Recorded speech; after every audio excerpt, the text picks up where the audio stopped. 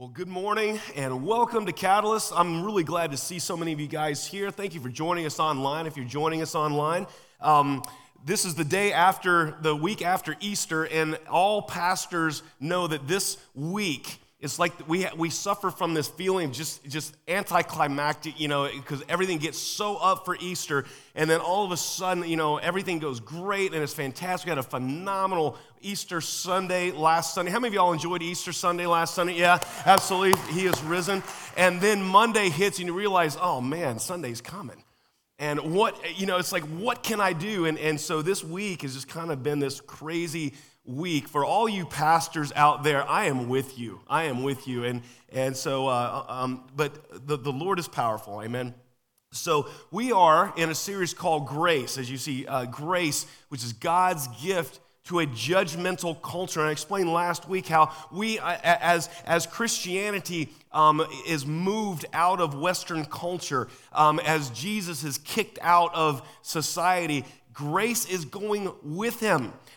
We are not becoming more tolerant. We are not becoming more loving. We're becoming increasingly judgmental, increasingly unable to let things go, increasingly believing evil about the people around us. That is our culture. People are just waiting for somebody to tweet the wrong thing or say the wrong thing and just nail them and cancel them and destroy them and get them fired and get them deadmitted from schools, no matter what, at any cost, it seems. That's the culture we're in. And we as a church have a different message. We have an alternative vision for that, and it's called grace. And so grace is God's greatest gift to this judgmental culture we find ourselves in. And so we're talking today about a part of grace that is bigger than what a lot of us understand.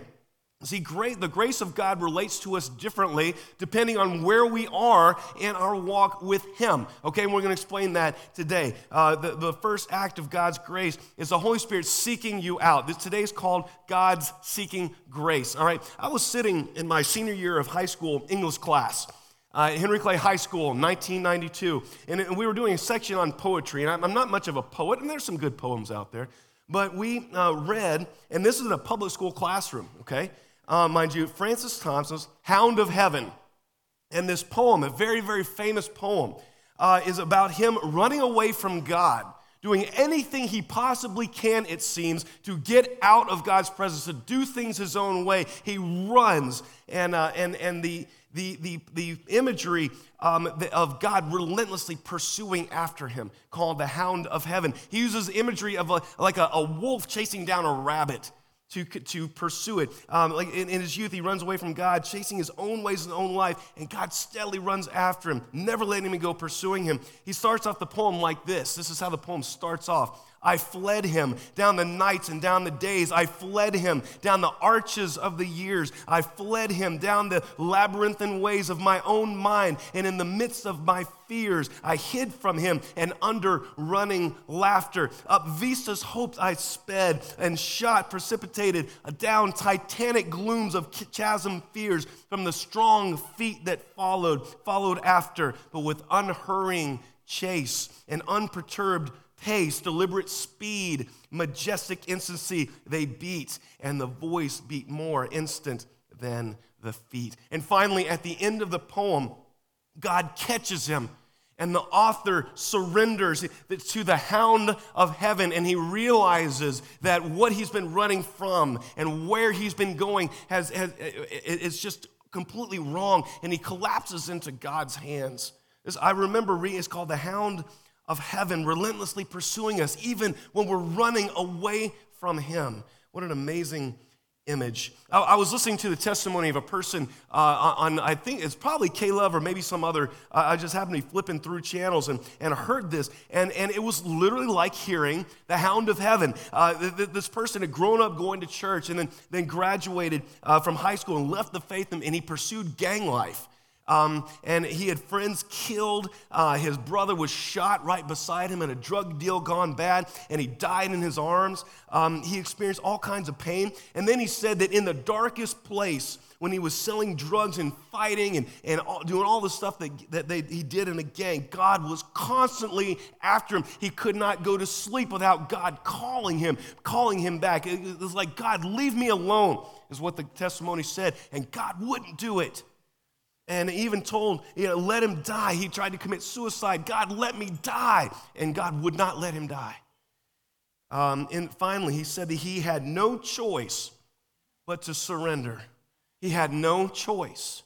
God was so incessant, so insistent, never letting up, never backing down, never going away, pursuing him like the hound of heaven.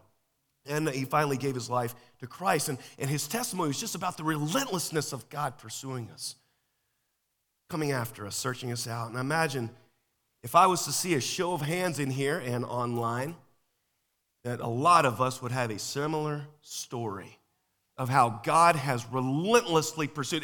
As far and as fast as we tried to run away from him, to do things our own way, we turned around and God is right there behind us, chasing us, pursuing us, drawing us back. How many of us have experienced that in life? Absolutely. Well, that is known as God's seeking grace. The reason you feel that way, the reason you have that story is because God has been pursuing you. He has been seeking you out.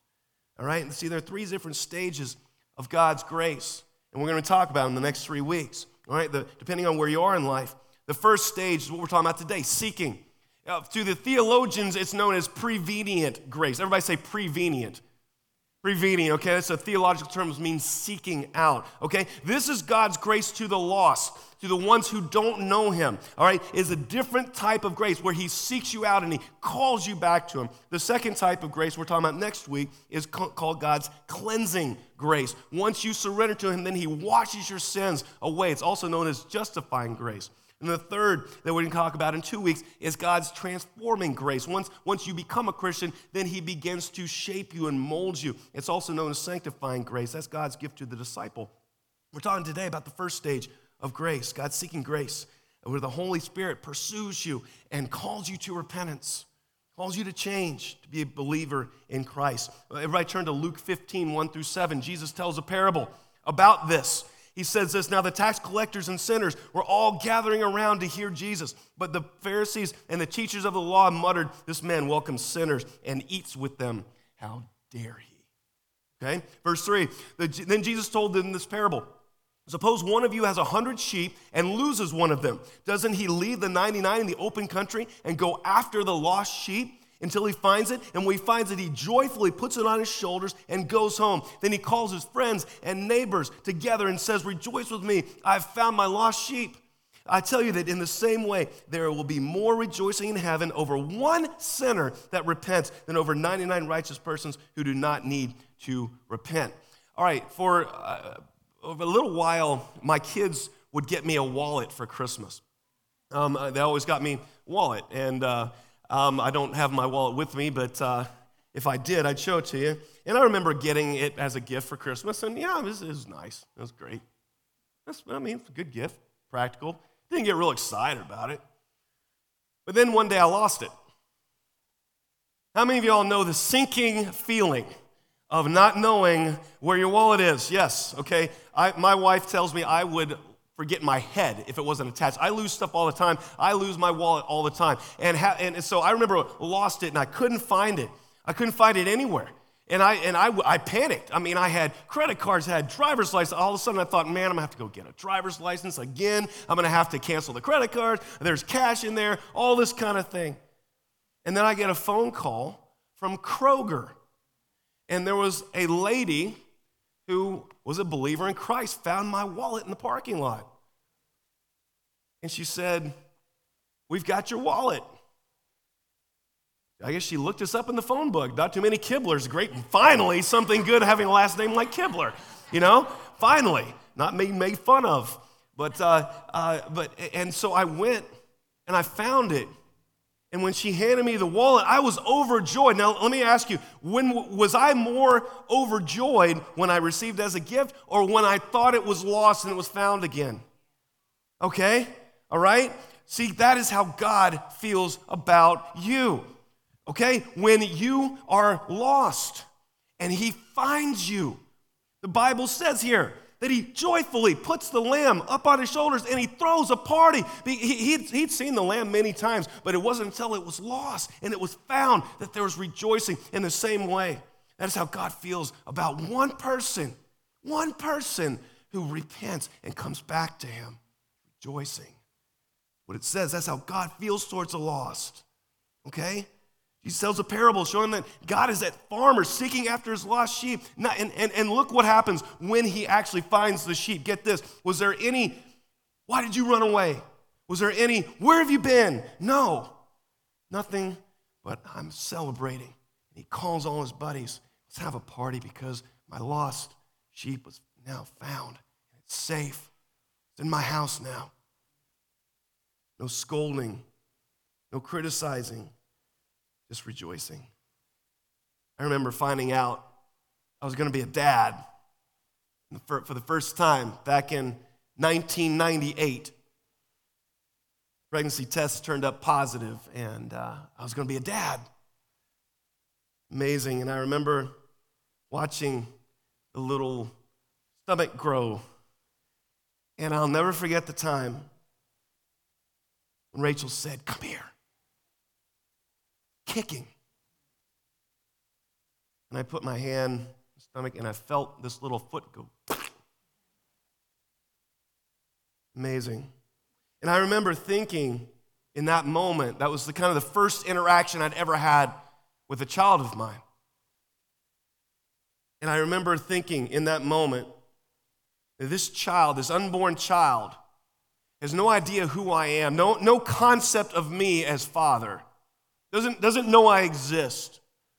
Isn't even aware they can even think of me as father. And yet, if necessary, I would give my life for this child in a heartbeat without even thinking, simply because she's mine.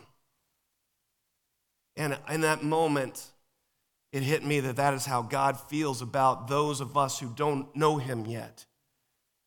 Like a father with an unborn child feeling kicked for the first time, realizing this child has no knowledge at all of us as father or mother, yet we still love him. And that's how God feels about his lost. This is how God is with us. Someone says, nope.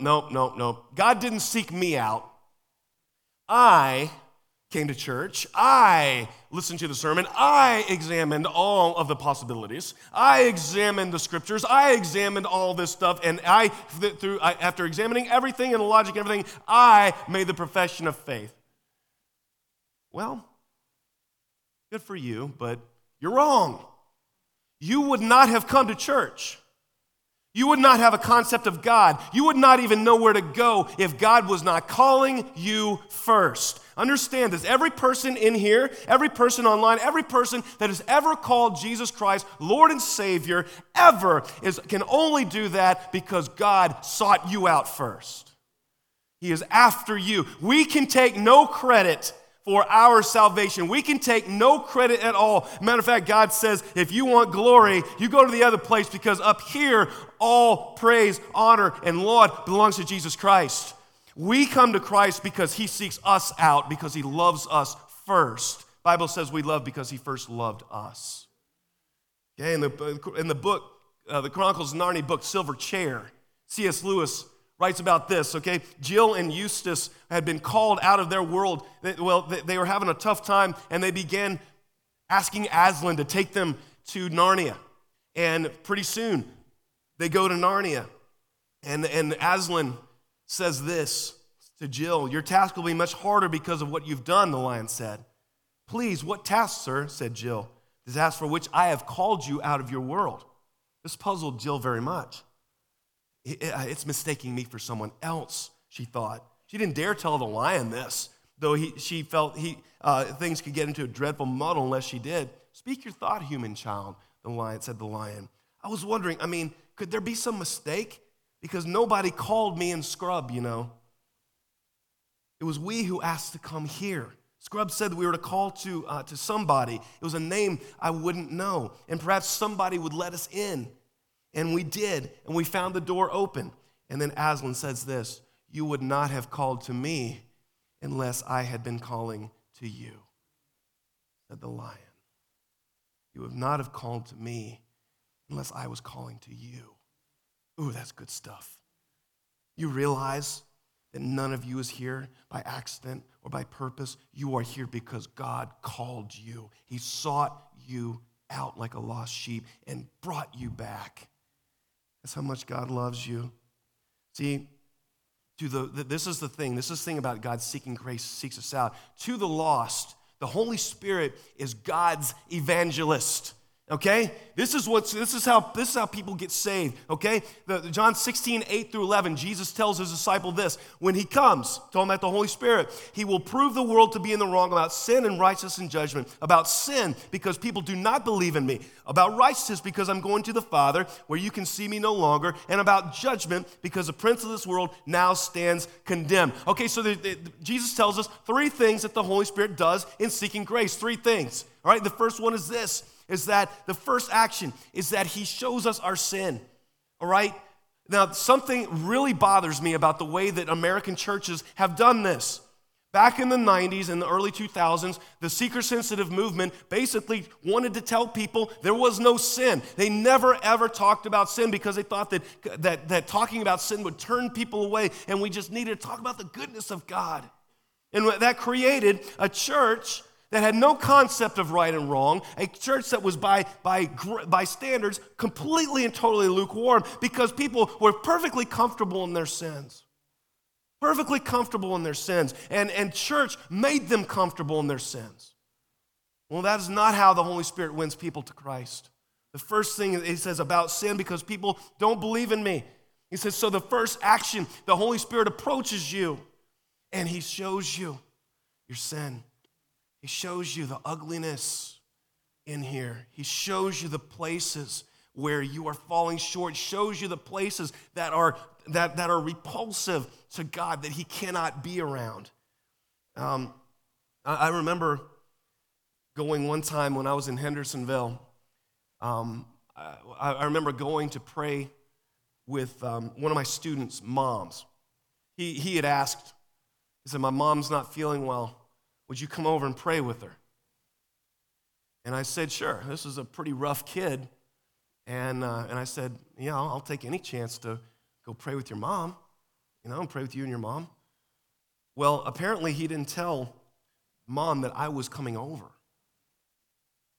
And I opened up the door, he let me in, and there was a stack of pornographic magazines on the coffee table.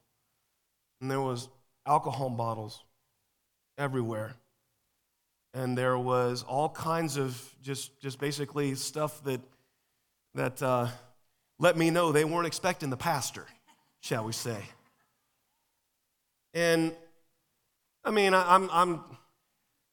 I guess people think that when a pastor sees that, we melt like the Wicked Witch of the West or something. We can't be around it. Like, come on, I grew up in locker rooms. Come on. Okay, this stuff isn't going to faze me. But the mom came out and said, "Who are you?"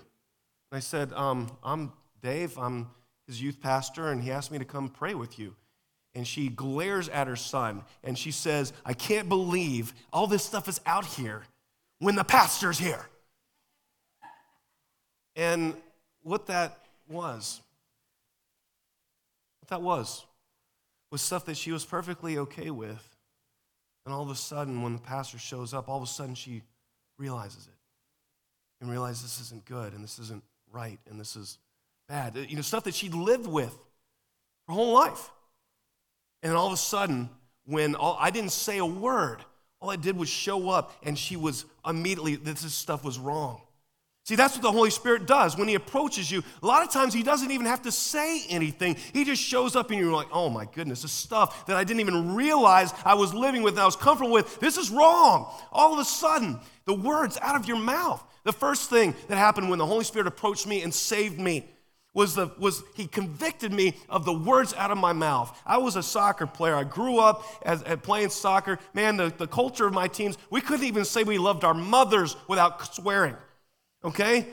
And I'm not going to say how we would say that. I'm not going to do that here, this church. But seriously, we couldn't even say we're going to church without swearing. And all of a sudden, the first time it popped out of my mouth after the Holy Spirit was in my life, my goodness, wrong. Just showed me how ugly it was. John Bunyan, the writer of Pilgrim's Progress, which was the most printed, most sold English book in history other than the Bible, was a profane young hooligan.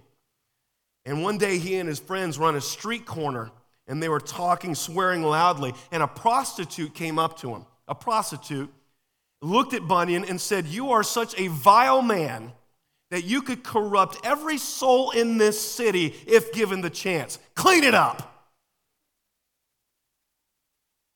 Now, when your language can offend a prostitute, that's pretty bad. When you're getting judged by prostitutes, that's pretty bad. He was so taken aback. And his language was literally too awful for a prostitute to hear. And that conversation began his journey back to God. See, it was the conviction of sin that brought people to Christ. Not the mollycoddling of it, not the passing over of it, not the justifying of it. It is the conviction of it that brings us to Christ.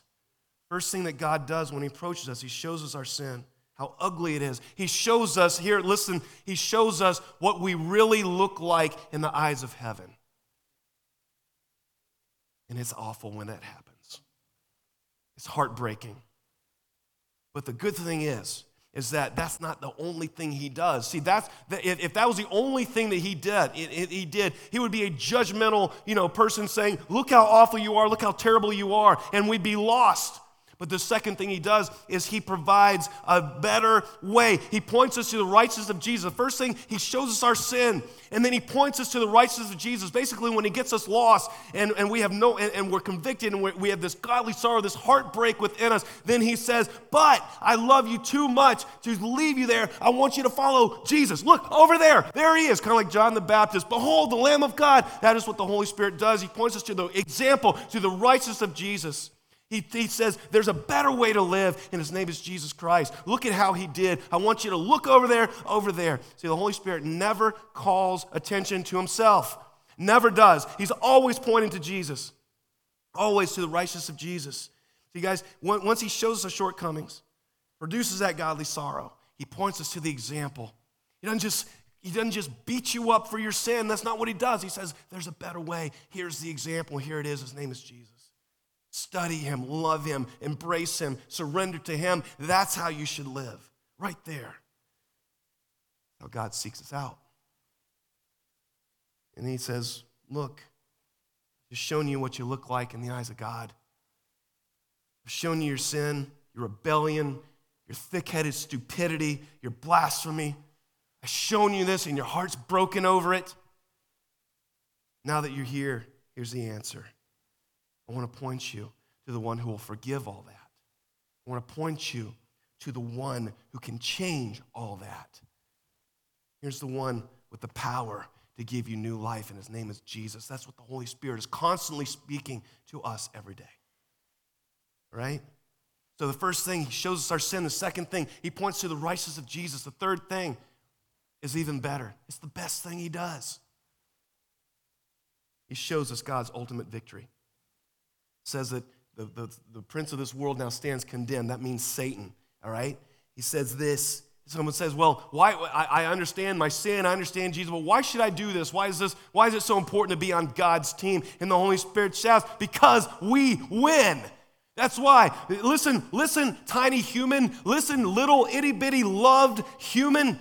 This is how it ends. We win. Satan, no matter what it looks like right now, no matter what it looks like in the world, we know how the story ends, and Satan loses. God wins. I'm calling you over to the winning team here, people. And when you struggle, why should I go against the culture? Why should I stay sexually pure? Why should I not curse? Why should I go to church? Why should I go do the Great Commission? Why should I? And the Holy Spirit says, because we win. That's why. And he's constantly pointing that to you as a comfort. Say, listen, doesn't matter what's going on outside, doesn't matter what media says, doesn't matter what the Hollywood says, doesn't matter what Facebook says, doesn't matter what YouTube says, doesn't matter what politicians say, we win. And that's the way the Holy Spirit comforts us. He shows us our sin, points to the righteousness of Jesus, and then he points us to the fact that we are on the winning team. That's how God seeks us out. How many of y'all want to play for a losing team? Anybody in here? Say, yep, sign me up. I really, really, really want to lose. I want to be on the team that loses. I want to be wrong. Yep, sign me up. Anybody? Anybody? That sound good? How many of y'all want to be on a winning team? How many of y'all, like, when the whole thing's over, you're on the winning side? How many of y'all want to do that, right? Okay? That is what the Holy Spirit is telling you today. That everything that you go through, every commitment you make, every discipline thing, every time people laugh at you, whatever, I'm telling you, you're on the winning side. And that's how the Holy Spirit comforts us. All right, so that is what's going on. But some of you say, well, you know, that's great, you know, for my past. I'm not lost right now. Some people in here are. And praise God that you're here. That's where you need to be. If you don't know Christ, you need to be here, and we're glad you're here. But a lot of you aren't. Well, how does God's seeking grace work for me? Well, I'm glad you asked. Because we are to partner with the Holy Spirit in winning the lost. So many people in here feel like they can't ever lead someone to Christ. They'll never, ever win the lost to Christ. Well, it's because you're trying to do it by yourself. Why don't you partner with God's evangelist, the Holy Spirit? All right? It's an amazing thing. 2 Peter 3:9 says this, the Lord is not slow in keeping his promise, as some understand slowness. Instead, he is patient with you, not wanting anyone to perish, but everyone to come to repentance. Everyone to come to repentance. That lost parent of yours, that lost child of yours, that lost cousin or friend or coworker or ex-boyfriend or ex-girlfriend. Yes, God wants them to come to repentance. Okay? And if you don't think that the Holy Spirit has more invested in that person than you, you're wrong. So I found this out. When I was in seminary, I had to do an institutional supervised ministry and chaplaincy. And as a lover of history, I decided to do it in the VA hospital downtown Lexington. VA hospital, I had immediate war stories. I wanted to hear them. I'm like a young guy that wants to hear old people's stories. Yes. And so I was really looking forward to this. And so I showed up, and the first thing we were supposed to do was when we got a new admittant person, we were to visit and do an assessment of them. And so I would walk in, I remember my first visit. This is awful, y'all. But I walk in there, and I don't even get the words, hi, I'm David, I'm from the chaplain's office, when he throws a bedpan at me. And it was full. And he told me, using soccer language, to please exit the premises immediately, okay? And I was like, well, this didn't go as planned. This is not good. And so I went and did some more visits. I had to get a new coat and everything. I went and did some more visits, and I got cussed at. I got, sworn at, everything like that. And I just remember after about a week sitting up in the chaplain's office, and man, I don't want to do any more visits. This is going terrible. What in the world did I sign up for? What the heck is going on here? And I remembered God's seeking grace. And so I just began praying, Lord, I pray that you will go in front of me into these hospital rooms. I pray that you would prepare these men for my visit. And Lord, I just need you to be powerful. And so I got my clipboard, and I walk down. I walk into the room, very first one after praying that prayer, and the guy is literally sitting up in bed looking. And I say, "Hi, I'm Dave from the chaplain's office." He goes, "Praise God, I have needed a preacher." And I sit down, and I'm like, what is this guy? I've never seen this before. The guy was in for the disease of beriberi. It's a vitamin deficiency that Korean War veterans got from being he was a POW. And the vitamin deficiency gave him beriberi, and he dealt with that his entire life. And he was older, and he was very worried. And after multiple visits, I found out that he believed God was punishing him with beriberi because while he was over in Korea, he had cheated on his wife. And he had lived with this since the Korean War. And I was able to explain to him the amazing grace of God, and I was able to share Christ with him, and I was able to lead him to Christ right there in the VA hospital. And I was actually able to baptize him in a pool, in a tub, there at the VA hospital. If you don't think that the Holy Spirit wants to partner with you and go in front of you and plow the field, you're wrong. Maybe one of the reasons we're having such a terrible time of winning the lost is because we're trying to do it ourselves. Why don't we let God be God? Why don't we let the Holy Spirit be the Holy Spirit? He has more invested in the people we are sharing our faith with than we do. As much as you love them, believe me, He loves them more. And so maybe we need to start partnering with the Holy Spirit. Say, God, send your seeking grace to this person. And I mean like artillery, like bombard them every day. Lord, relentlessly, be the hound of heaven to this person. Go after them. And then when the Holy Spirit leads you, going back, clean up. I read a story. I'm going to invite the band to come on back up. I read a story in the Christian Post this week called "Don't Stop Praying for Your Beloved Unbelievers." And the story was written by a 60-year-old somebody whose parents were unbelievers and who had criticized her conversion to Christianity when she was a teenager. For 50 years, she prayed for her mom and dad with no progress at all.